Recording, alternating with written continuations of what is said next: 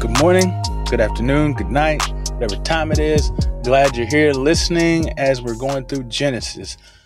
We are on another little section, a little kind of like a little interlude.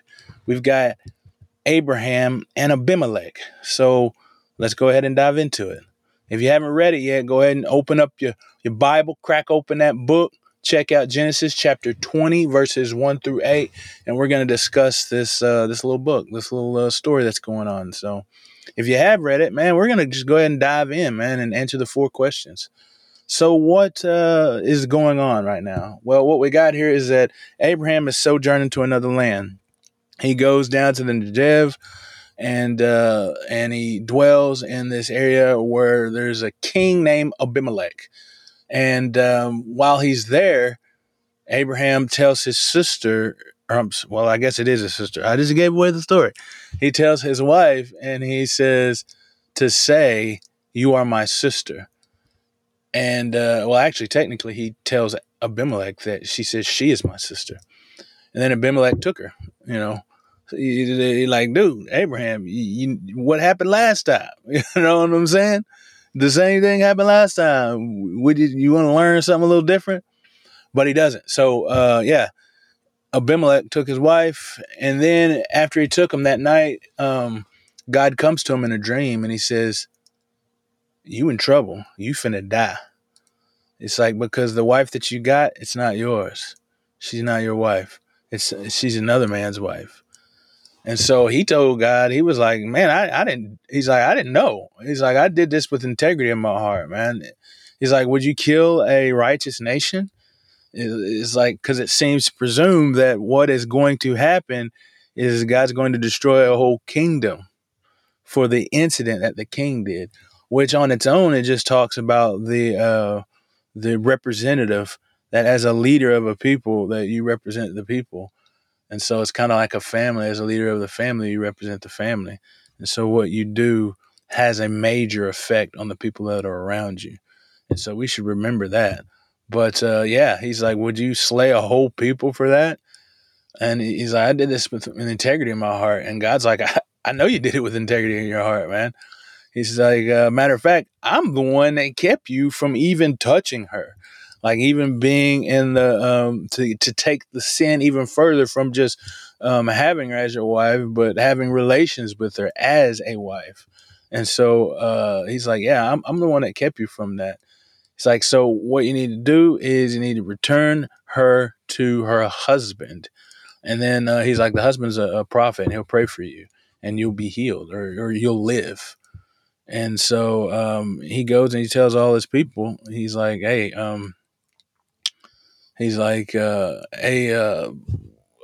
God said that this is happening and this is going down.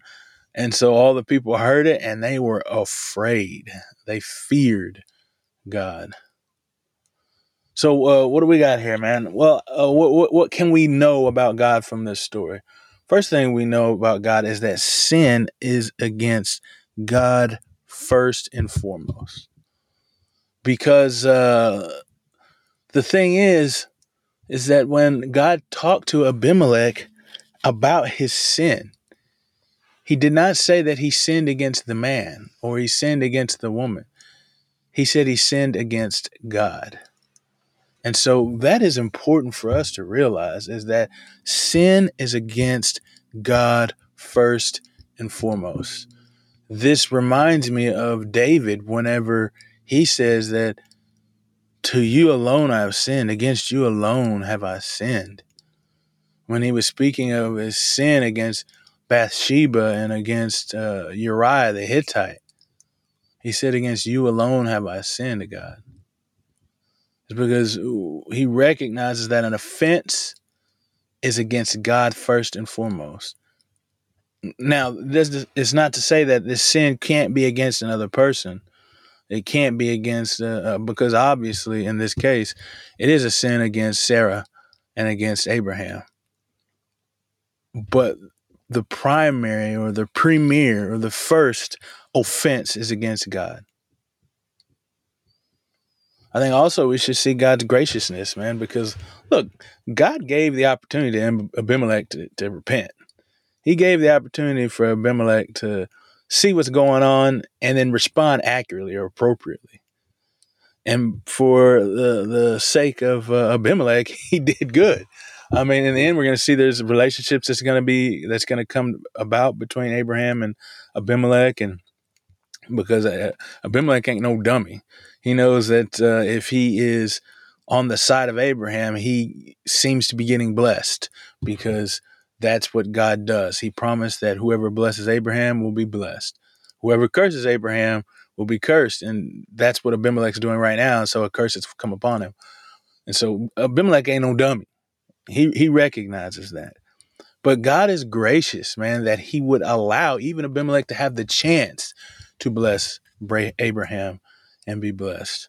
Because he could have just took him down right then and then returned the woman. And then Abraham could have had reaped all of the benefits of all of that land. Now, that's not the way that God wanted it to happen, but it could have happened that way. But God being gracious didn't do that, man. And then finally, we just talked about the promises and the curses, and just God again being faithful. This in itself is not such a story that connects with the whole idea of the story that's coming about the child being born and stuff, but it has major implications if we look, because what we see is that Abimelech never touched Sarah.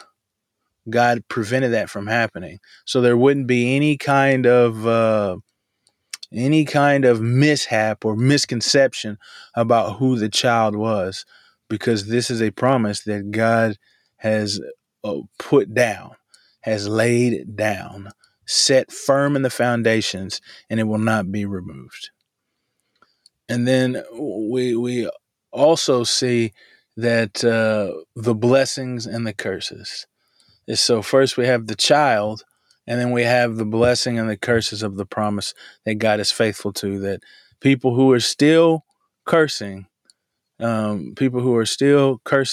Abraham are being cursed, and people who are still blessing Abraham will continue to be blessed.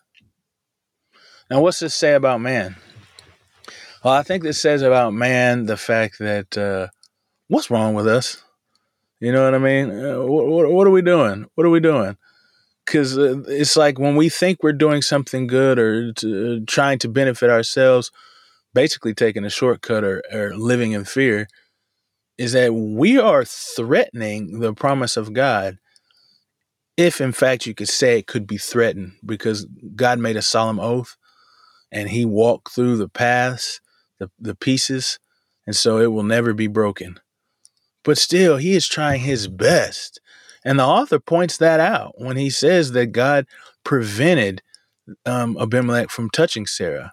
It's like everything they are doing are trying to thwart the promise of God. It's Satan attacking in the lives of those people. And I mean, really, I don't know if it's super duper Satan. I say it's Satan, but I think it's actually Abraham in his own weakness, his own sinful flesh is trying to thwart the promises of God.